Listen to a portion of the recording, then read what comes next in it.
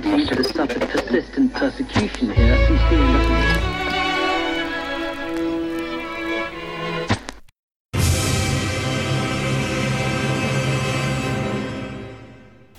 Hello everyone, and welcome to the very first episode of the Geekdom Come podcast, a safe haven for geeks across the internet to come together and discuss everything about their favourite movies, TV shows and comic books.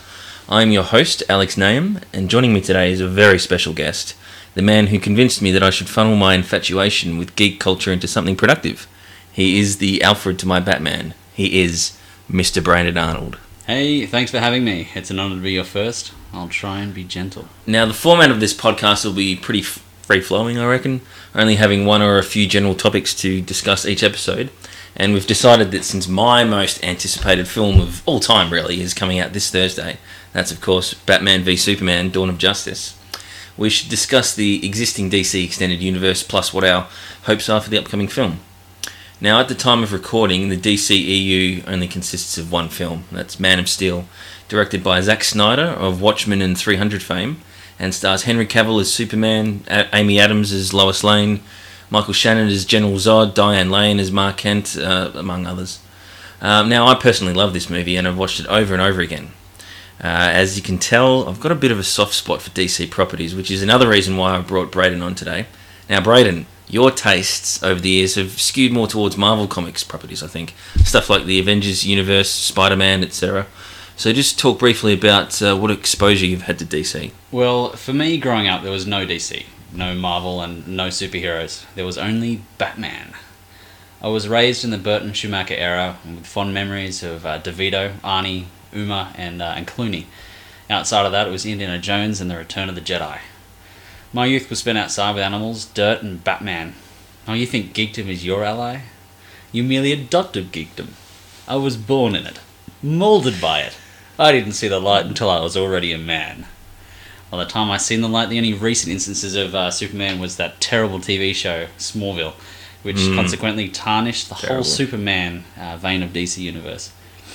Well, really, the way I look at superheroes is there's no... they represent themselves, not the universe they belong in. So while I was always a fan of Batman, I've never been a fan of DC. Interesting to hear that, Brayden. Now, I'm always up for converting someone new to the Church of DC. So Brayden and I organised a movie night the other week where I showed you Man of Steel, didn't I? Now, Brayden, I was pretty nervous about showing you this film.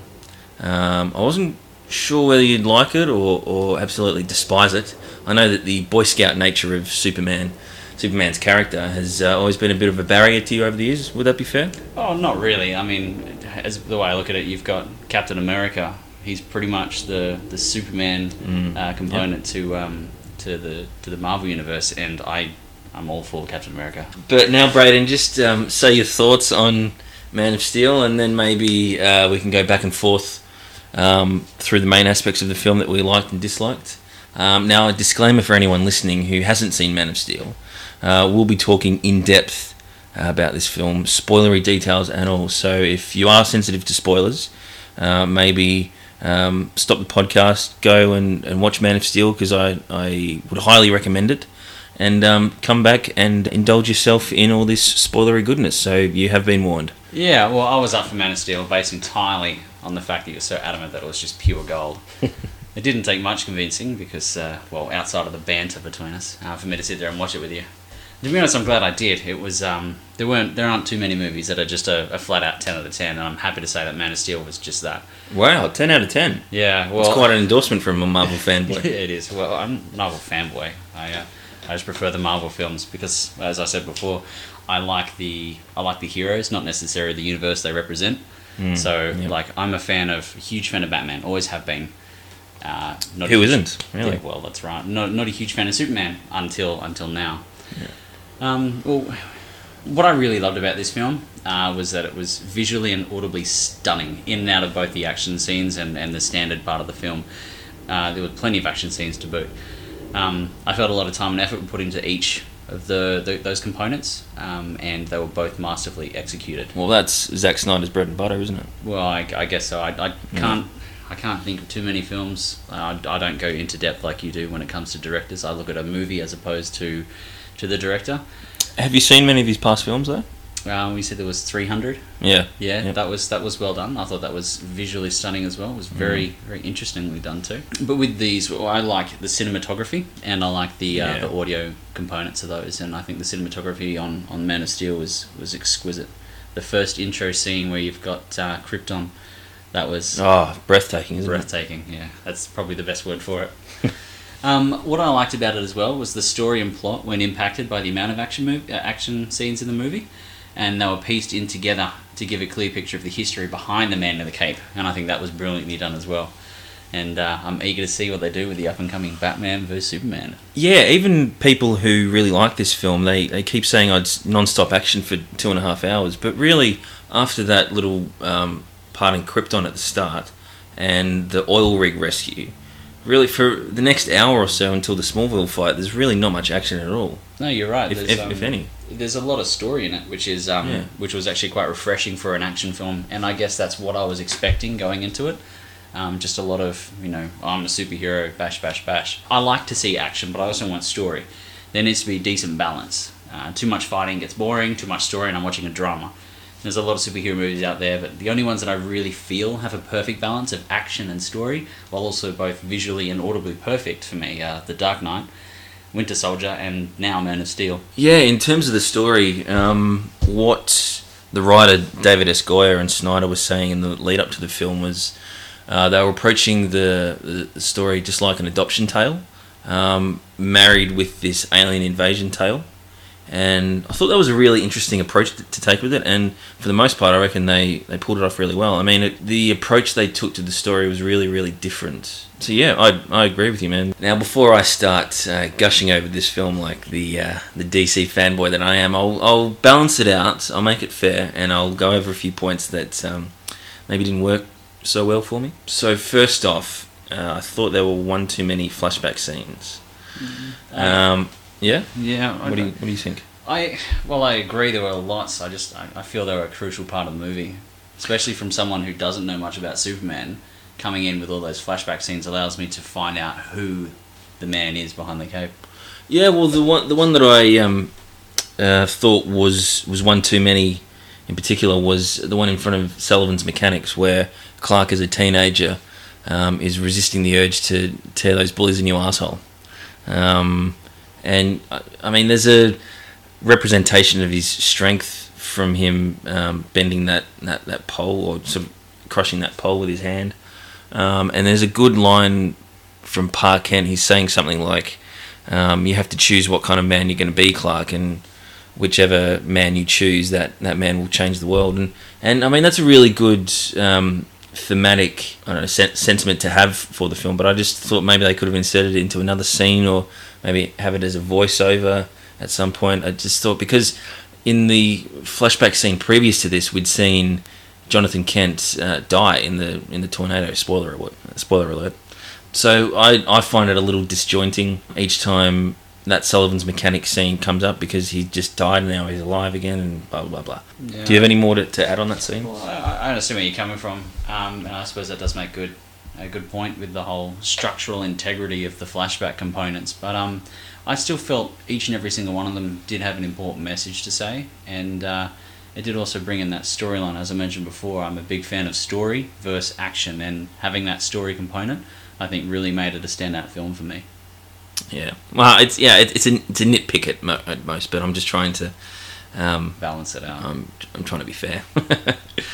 Now, second of all, I never fully connect with Jenny Olsen, I think, instead of Jimmy Olsen. That was their clever little gender swap there, and also the guy called Lombard. But it's when they're running around streets of Metropolis with Perry White, who, let's just say, Lawrence Fishburne, magnificent actor. Anyway, when Jenny Olsen is trapped under the rubble during the Battle of Metropolis, I think it's parallel to Superman destroying that world engine. So I understand what they're trying to do. They're trying to show the human effect this battle is having, and there's an emotion. It's supposed to be an emotional scene, but we never really get time enough with Lombard or Jenny Olsen to really care about her fate, even though she's trapped under this mountain of rubble. But the one saving grace for that scene, I think, is Lawrence Fishburne. There's a shot where he's holding Jenny's hand. The I don't know, the energy, this deadly energy from the world engine that's in Metropolis is approaching them. And he looks back at her, and the look in his eyes, man, he's a magnificent actor, and he just sells that moment so well. Well, I remember that scene because I was thinking, I'll just let her die. Just let her die, move on. I want to see the explosions. And I remember the look in I remember the look in his eye, and I know exactly what you mean. It's your heart just melts, doesn't it? It does, and he's like, oh, fuck. Ugh. That's the sort of feeling that I got from it.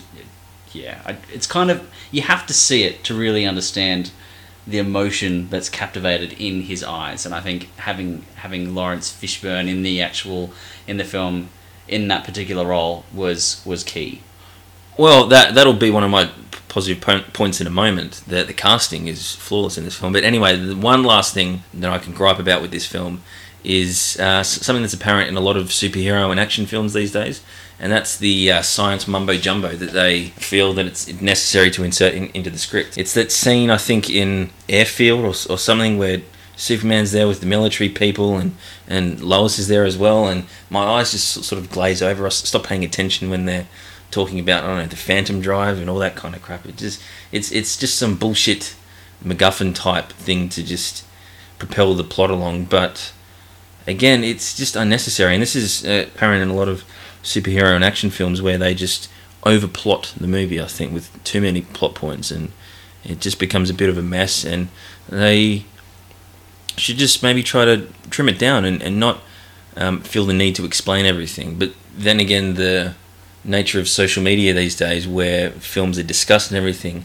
we have so many opportunities and so much time to dissect every detail of a film that maybe they feel that it's necessary to put that sort of stuff in. I don't know, but that's another discussion for another podcast. Sounds good.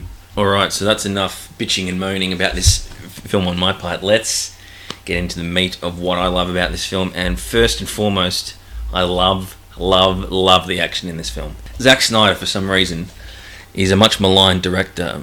I mean, I guess you could say that some of the stories and characters in some of his films aren't fleshed out enough, but because people attack him so much for that, I don't think he gets the credit he deserves for his action and visuals. Well, I have to say, the hand-to-hand combat, especially in this film, is just amazing. Exquisite. You could feel the punches.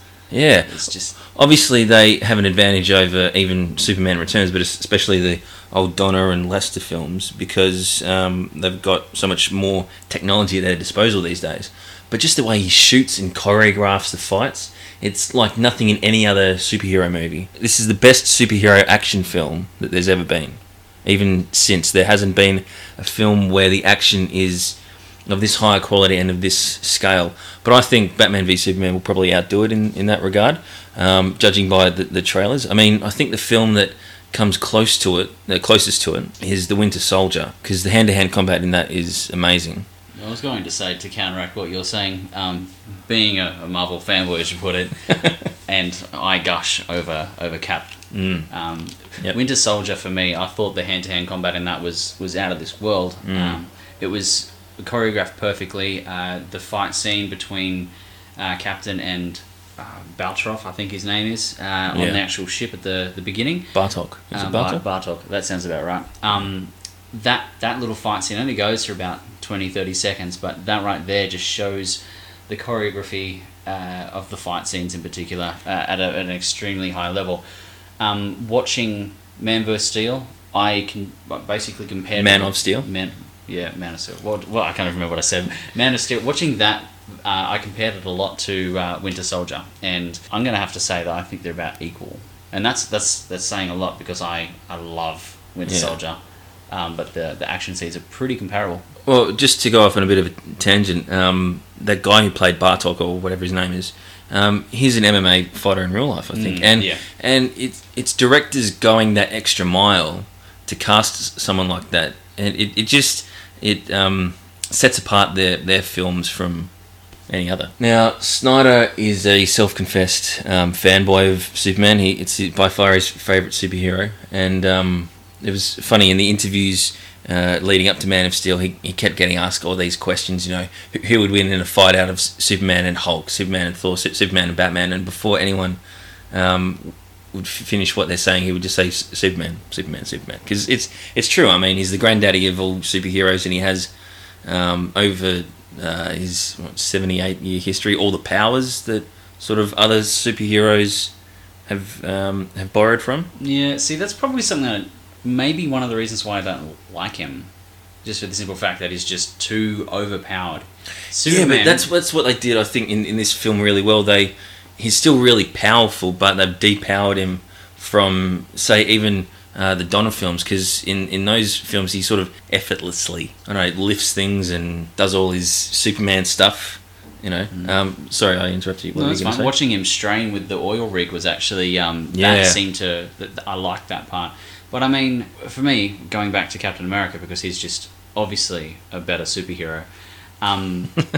Sorry, he gets shot multiple times and he's wounded, and he's not a god. Where you look at Superman, he everything about him is godlike, and in Captain America, while he's superhuman, he can still be wounded, and I think that's something that I like about the superheroes. It's not that they're reasonably attainable, I guess, and that's probably why I don't really like the character of Superman. Yeah, I think what they did well in showing his vulnerability, because it's really hard at the moment to show his physical vulnerability, they showed his emotional vulnerability. But anyway, that's we're going slightly off topic. So yeah, Snyder's a huge Superman fanboy. He wanted to display his power as best he could, and I think he did an awesome job. And what he did really, really well as well is show the impact on a human environment of these two guys who were basically gods, just bashing the crap out of each other. And the amount of destruction in the film is probably the most popular point of contention that people have. But I understand where Snyder was coming from. To update a character like Superman, who for a long time has either sort of gone without a worthy challenger or has stagnated a bit in his interpretations, you needed a dramatic adaptation like this to sort of grab people's attention and make them interested in the character again. And even if people hate or love this film, which is sort of the two reactions that are with this film, there aren't many people who are down the middle. It creates debates, it creates conversation, and I think over time it will hopefully be appreciated more than it has been. And with what's been shown in the BvS trailers so far, the destruction of Metropolis at the end is a launching pad for the main conflicts in the film, both thematically and the physical conflict between Batman and Superman. Now, Russell Crowe is the man in this film. He just commands the screen like no one else. He plays Jor-El, Superman's Kryptonian father. Thankfully, he gets more to do in the role than Marlon Brando did in the original. It was a good performance because it was Marlon Brando, but both Kara-El and Jor-El, they're more active characters. And I think you spend about twice as much time on Krypton in this movie than you did in the original.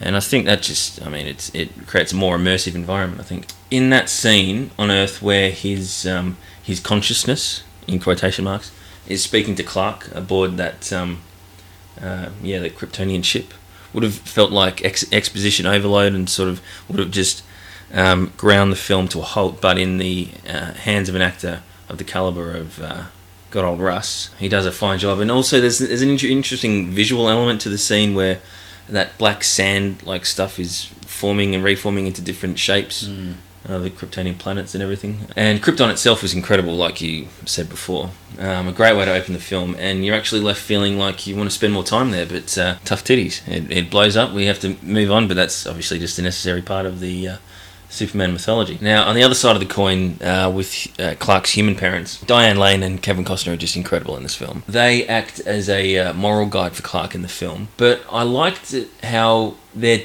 teachings to him are not done in sort of a preachy way, or they're saying, you know, it's our way or the highway sort of thing.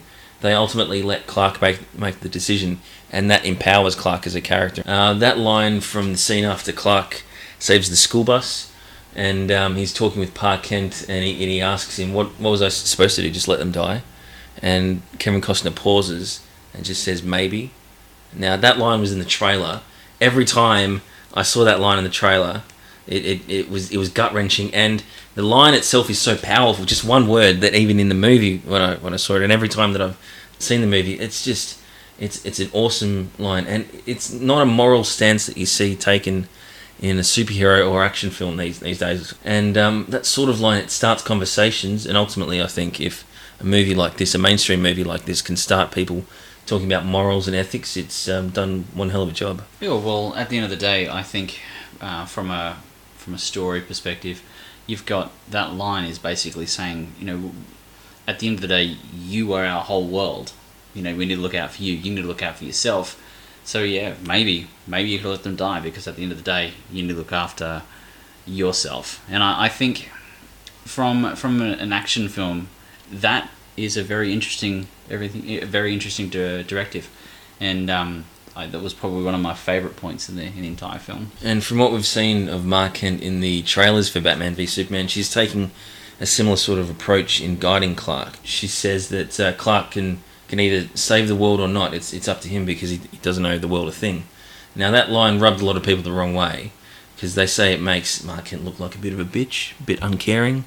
But I just think in the end, again, it makes the decision Clark's own, and gives his character something to think about and decide upon. Otherwise, he's just following orders from other people. Yeah? Yeah, well, I didn't really connect with Ma. I connected with Pa, because as I said, that line that he had before was just really powerful. And at the end of the day, Ma is really, she's caring about her son. And so that line right there just brings a humanity to the Superman character himself, because at the end of the day, he doesn't owe the world a damn thing. Alright, final point about Man of Steel is the Man of Steel himself, Cavill. Now, I think he was a great choice for this role. While his character doesn't personify the classic, hopeful, light-hearted version of Superman that probably comes to most people's mind when you say Superman, but I'm seeing it as a gradual development of the character, and Man of Steel is just chapter 1 in a larger overall story. But I thought he brought great humanity to the role, and the vulnerability that his character was allowed to show about being unsure of his place in the world and being an alien, really, obviously, would have, I thought, spoken a lot to different minorities, adopted children. I mean, that's basically how every teenager sees themselves at one point, or at his or herself at one point or another. Plus, the man looks the part physically. I mean, he's got the classic superhero chin. He's built like a brick shithouse. I mean, that shirtless scene after he rescues the people on the oil rig would have made even the staunchest of heterosexual men blush just a little bit. Yeah, well, I went in 100% straight and I left 99% straight, so you can take with that for what you will. Alright, so that's sort of all the aspects of the film that I wanted to go over. Are there any other bits of the film that you wanted to talk about before we move on? Not really. One thing that I like about most movies is the soundtrack. That's something I look for in a movie. Like, for example, something completely out of context and everyone's going to hate me for, but Twilight, terrible film, terrible cast, terrible acting, terrible script. Everything was terrible except for the soundtrack. Oh, and the cinematography. I thought the actual shots were pretty well done, but the soundtrack was perfect. It fit everything well. Well, listeners, I hope you've enjoyed Brayden being on the podcast, because this is the first and last time you're going to be on here if you continue to gush about Twilight. Now, let's just move on. Okay, well, the reason why I brought that up is because the soundtrack was fantastic. Perfect soundtrack, terrible film. Now, with this, I didn't pay attention to any of that. I'm going to have to watch it again so I can actually try and pay attention to that, because the music and the soundtrack to a movie it plays a big part for me, and I didn't pay attention to that because there was just enough going on for me to not have to worry about that. I thought Hans Zimmer took an interesting approach, because trying to come up with another theme for Superman to sort of replicate the feel that John Williams did. I mean, you can't improve upon what John Williams did in the Donner films. That was just perfect. But Hans Zimmer did what Hans Zimmer has done really in the last decade, and he's sort of gone for more percussion-based themes and more sort of atmospheric.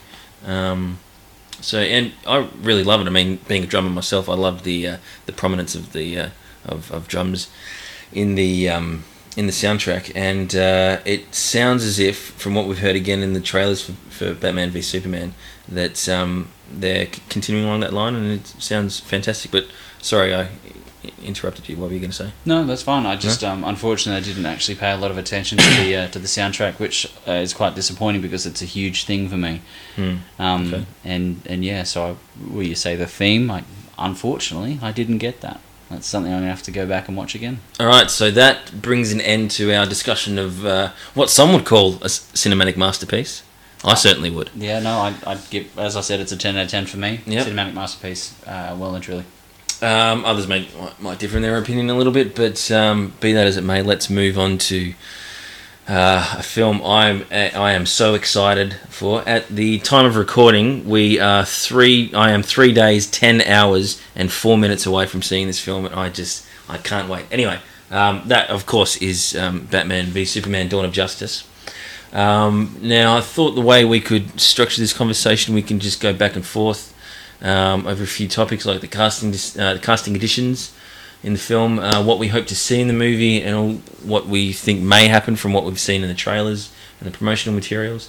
Now, again, a spoiler warning: some of our guesses, educated or not, may turn out to be true. So, if you are sensitive to potential spoilers, maybe stop listening now. But if you don't care about spoilers or wish to speculate yourself along with us, feel free to keep listening. Now, the movie comes out this Thursday at time of recording, March 24, and is directed once again by Zack Snyder. Returning cast members: Henry Cavill, Diane Lane, Lawrence Fishburne, yada yada. But the four big casting additions are Ben Affleck as Bruce Wayne / Batman, Jeremy Irons as his butler / confidant / it looks like weapons expert Alfred Pennyworth, Jesse Eisenberg as Lex Luthor, and I'm not sure quite how to pronounce her name. I think it's Gal Gadot as Diana Prince / Wonder Woman. Now, with the exception of Irons, at the announcement of the other three cast members, the majority of people on the internet freaked the fuck out, it's fair to say. To put it lightly. They were livid with the decisions that Snyder and WB have made. They thought, this movie is doomed to fail from the start. Now, to be fair, they were all pretty left field choices. Now, when Affleck was announced, in the first few seconds after reading it, I was surprised. But then, when details about his character started to come out, and we sort of knew what kind of Batman we were getting, I was extremely excited. The same with Jesse Eisenberg. Obviously, when Eisenberg was announced, you knew right away it was going to be a different interpretation of the character from what Kevin Spacey and Gene Hackman did, and again that rubbed a lot of people the wrong way. When it came to Gadot being cast, I wasn't necessarily indifferent to her casting announcement. It's just that I hadn't really seen much of her acting ability up until then. It was only Fast and Furious, Fast 5 and Fast 6. But yeah, and her role in the film remained a mystery for a long time. But again, once they sort of explain more of that, it's I've become more excited about it, and she certainly looks the part. And certainly over time with those three characters, the more that we've seen and heard of them in trailers and official images or whatever, once people have started to get a clearer idea of what Snyder and WB are doing with the characters, I think they've won more people over. And that's certainly been reflected in the positive pre-release ticket sales as well. I think in America last week they'd already reached $30 or $40 million in pre-sale tickets, which I think was the second highest in history, only after Star Wars. Now, obviously, with the cultural phenomenon like Star Wars, you can't really compete with that. But again, we're getting off topic. Brayden, I want to hear your opinion on the casting decisions. I know you're itching to let your opinions be heard, so have at it, Hoss. Well, as I was saying earlier to you, I've only seen the original trailer once. I try and stay away from watching multiple iterations of it, and I'd like to try and stay away from watching any more that's come out, because at the end of the day I feel they give too much in trailers these days. In regards to casting, I haven't been a huge fan of Ben Affleck, but pretty much everything he's been in I've enjoyed, and I do actually quite like his acting capabilities. When I heard the initial announcement of him being the new Batman, I was disappointed. I was a huge fan of the Nolan line of Batman, and that dark sort of gritty component that Bale actually put into it. And did a great job as well. He did a fantastic job. And when I heard of the Batfleck, I was initially disappointed. But I suppose at the end of the day, he's got the most important part of Batman, and that's the chin. So really, at the end of the day, it's really where you get to see. So yeah, it's really a 2-horse race between him and Clooney as to who's had the best chin. Yeah, well, that's right. After seeing Man of Steel, I've got no concern about Superman. Cavill absolutely nailed it and will do so again in this one, without a doubt. And when I seen that Eisenberg was in there, I hate him with an absolute passion. He's just got an entirely punchable face, and his voice is so annoying. Like, I know mine's annoying, but his is just out of this world annoying. Now, on that note, I've got nothing else to say on him. Hopefully I'm surprised about what we see. Yeah, well, the early buzz about his character from the early reviews that I've read, he's a real highlight of the film. Anyway, I interrupted you. That's Go fine. for it. Now, the major thing for me in Batman vs Superman was in the trailer. We see our hero saved by Wonder Woman. Putting her and that scene into the trailer, I feel they missed a huge wow moment. Something akin to the "No, I am your father" sort of moment for me. And they're kind of just they've missed the point. Screwed the pooch a little bit. Screwed the pooch. I guess by having a really powerful female hero, probably save the two most influential superheroes of all time, is an epic move. I can see it being fairly emasculating to witness. As a husband to an awesome woman and a father to an amazing little girl, it makes me proud to see females cast in such big roles. Without being sexist, the scene comes across as Batman and Superman have to be saved by a woman, and putting the lead or powerful female role into a situation like that will probably have an emasculating effect. It'll be quite funny to see some of the audience's reactions when it comes to that. Yeah, well, I mean, a core aspect of Wonder Woman's character is that she, out of all the members of the Justice League, is the most skilled fighter. So I think they're just building her up to be a badass that people who read the comics and have watched the animated series of Justice League and animated films, they already know that she's a badass. And I think this being the first big screen adaptation of her character, they need a potent introduction to her. So I think that's why maybe she's playing that role. But again, yeah, I understand where you're coming from, because WB have really changed the way they've approached marketing this film since the negative reception that trailer has received, and it reveals Doomsday, a creature that is supposedly Doomsday. It might be some sort of mutated version of Bizarro. If you don't know who those characters are, Doomsday was basically a plot device that was introduced in the early 90s to kill Superman. It was part of the death and return of Superman story arcs. And Bizarro is basically this weird sort of clone of Superman that at times has been engineered by Lex Luthor. So who knows? They could go either way, but I'm still really excited to see that scene, because again, part of the early reviews that I've read, that end fight is awesome. So I think if the final product is as awesome as I've heard it is, that might sort of soften the blow that second official trailer had. Now, a few design aspects of this film and the very notion of Batman and Superman fighting each other have taken inspiration from the Frank Miller graphic novel The Dark Knight Returns. Have you read that, Brayden? Unfortunately not. It's not one I've got in my collection. Alright, well, I mean, it's an iconic graphic novel and really sort of set the stage for the grim, dark tone that came back to the Batman mythology in the mid-80s. It was 1986, I think. But the one point of contention I have with it being based on The Dark Knight Returns is how neutered the character of Superman is in that comic. He's just basically a puppet for the government, and it just strips the character of all his independence and strength. Also, because Batman is lately, with the Nolan trilogy being so popular, he's globally more popular.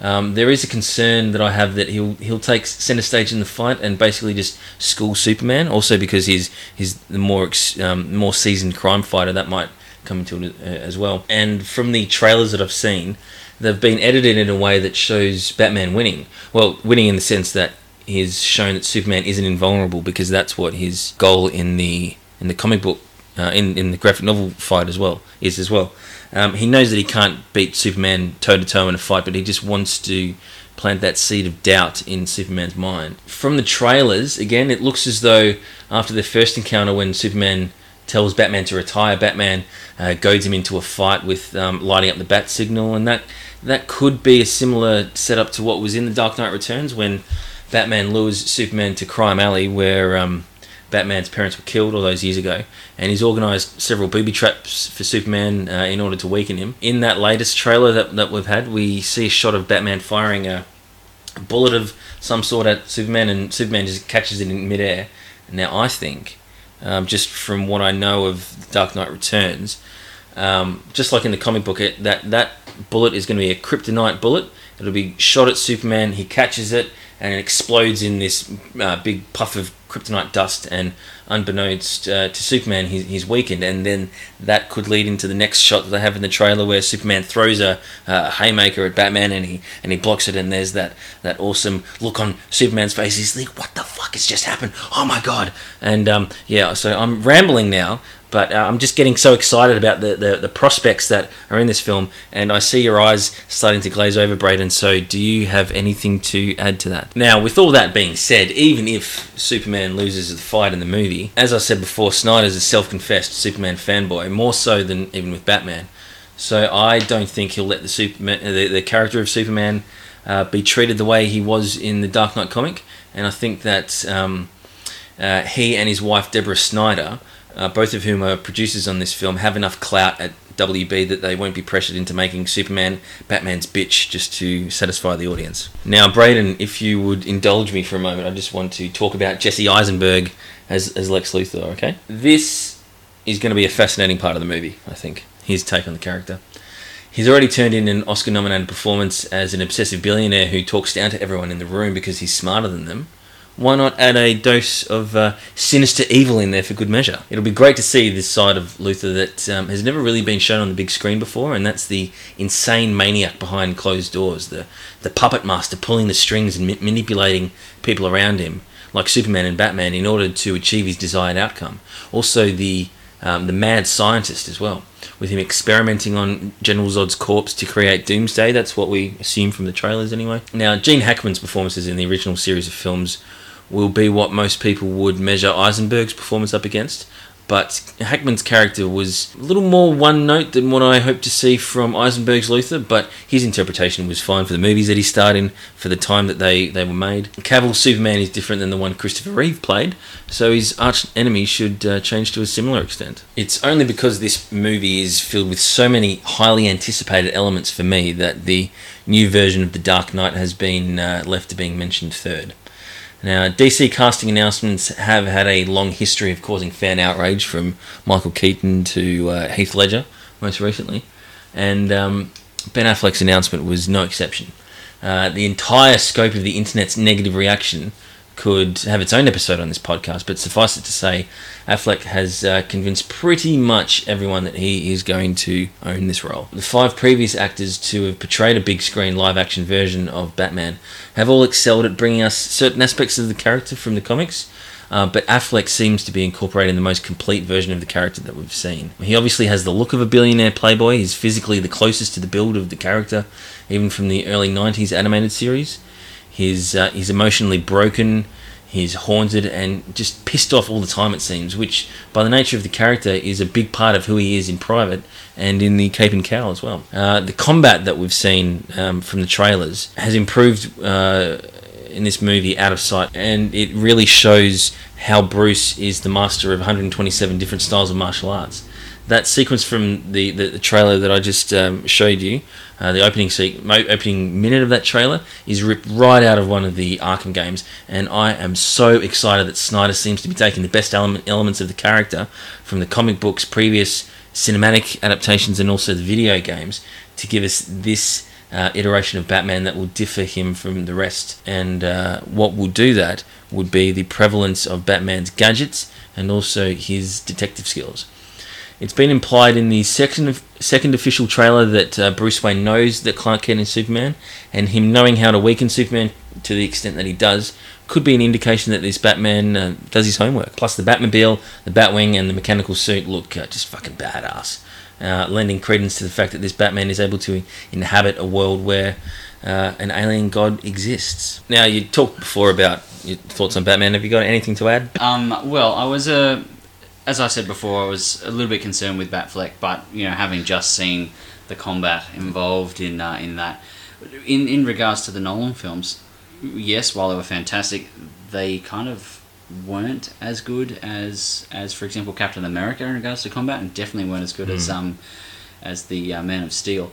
But this, since we've got the Batman vs Superman trailers out at the moment, what I've just seen has just been out of this world. So I'm so excited about this Batman. Now, to round out the DC Holy Triumvirate. Is that a word? That's a word, isn't it? It's a word now. It is now. Let's talk about Wonder Woman. Now, for a long time, her role in the film was unknown, and some might say a bit of a distraction from titular conflict. Now, her costume looks awesome. It does. It really encompasses the New 52 version of the character, which was released, that run of comics was released about 5 years ago. Now, besides that, we had only heard her speak a line in the latest trailer that was released 5 or 6 weeks ago. And her accent sounds exotic and very regal, which fits perfectly with what her character would be.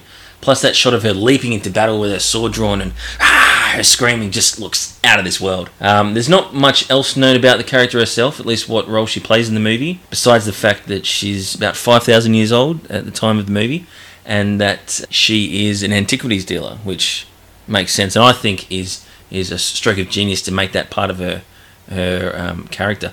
But what I think is going to happen, because we've seen these sort of nightmare sequences or premonitions, that's what we've been told they are, and we get hints of the DC villain Doomsday. No, not Doomsday. Who am I talking about? Darkseid. Now, here's the big bad of the DC universe, the most powerful one. Now, what I think, because Wonder Woman's been around for so long, she's actually fought Darkseid in the past, and maybe that's why she has the premonitions, and you can see stuff like the parademons and the Omega symbol pertaining to Darkseid, because Batman and Superman wouldn't have any clue about that. I mean, why would they have a premonition like that? Do you have any thoughts on Wonder Woman? I do. It wasn't until probably about 10-15 minutes ago before I seen the last trailer. Yeah. I was concerned that she wasn't actually going to be able to play the part. We haven't seen much of her before, especially outside of Fast and Furious. She is actually first and foremost a model that Gal Gadot, how you pronounce her name. She was Miss Israel. Well, there you go. There you go. So yeah, before that, before I seen the trailers, I was concerned that she wasn't actually going to look like she was an Amazonian warrior princess. Well, you've got Batfleck who looks like he can actually put people through the pain that he can put people through in the trailer. Was just concerned that we wasn't going to see the same from an Amazonian warrior princess. I understand where you're coming from. I mean, she doesn't have that dominating sort of physical presence that Batman and Superman have, but I think since the character of Wonder Woman is a god herself, I mean, or a goddess, I don't think she needs to have that physical presence in order to be able to display her power. And I think if you just make her this beefed up, steroid-filled woman as well, I mean, she's not showing a unique brand of feminine power. She's just basically trying to look like one of the guys. Well, I understand what you mean on that front as well, but at the stage that I looked at it with the first trailer, it looked like she'd struggle to pick up chopsticks. She's got a spear, a sword, and a shield, and at the end of the day, it takes strength to be able to wield those weapons, and someone who doesn't look the part would make that unconvincing, and I think that's what you need. Like, I don't think that she need to be a steroid brute-looking woman, but she still needs to have some muscle mass, because it takes muscle to actually be able to lift that gear and use it properly. Yeah, I think she'll deliver a convincing performance through her body language and her intensity of her performance. And let's not forget that she was in the Israeli army, and she wasn't just a soldier, she was training the soldiers. So she was training the badasses in that army on how to be a badass. And she was putting them through the rigor. So I think someone with that sort of life experience can bring the necessary sort of kick-ass intensity to this role that people obviously want to see, and is what is necessary for the character. Yeah, well, she was hand-to-hand in Fast and Furious, I think, from memory. And so she has that personification of kicking ass in heels. But at the end of the day, she's using a sword and shield. She's got to be able to hold them up. Now, just to finish off this conversation, let's talk about the rumoured and confirmed cameo appearances of the other Justice League members. Now, it's been confirmed that Aquaman, The Flash, and Cyborg are going to appear in the film. Where with Cyborg, it would be at least his alter ego, Victor Stone. Ray Fisher is playing Cyborg and was cast fairly early on. In early 2014, I believe, but there's been no sight of him in any trailer or TV spot, so I don't think his role is going to be very big. Similarly, Jason Momoa's look as Aquaman was revealed about a year ago, but hasn't been featured in any of the marketing, and I haven't read any articles that expand on what their and Flash's exact roles are in the movie, just because I want to leave some surprises for when I see it in the theatre, but I can't imagine that that'd be much more than glorified cameos. Now, there have been too many high-profile examples, especially in the last few years, of superhero films being overstuffed with characters, for Warner Brothers to make the sort of mistake of shoehorning in too many characters. I just hope I'm not giving them too much credit. So I think that will bring us to the end of the very first episode of Geekdom Come. Thank you to everyone who came down the river into the heart of darkness with us. It was a fun ride, and one that we hope to have again many times in the future. If you would like to contact me with any queries or questions you have about the show, or any suggestions for topics you'd like for us to discuss or segments for us to introduce, I am on Twitter at GeekdomCome. That's GeekdomCome, and I can also be reached at my email address, alexnaoum88@gmail.com. Brayden, can people get in touch with you? Through you, I think would be perfectly sufficient. Okay.